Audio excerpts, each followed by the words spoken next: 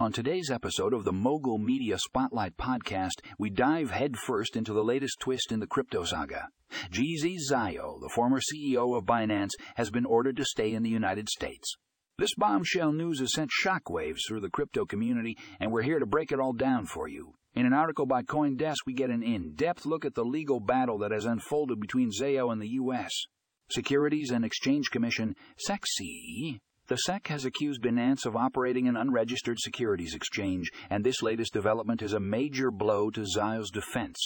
If you're a fan of true crime podcasts, and this is the crypto equivalent, the article provides a gripping narrative of the events leading up to this moment, complete with interviews and expert analysis. It's a must-read for anyone interested in the intersection of law and crypto. But that's not all we have in store for you today.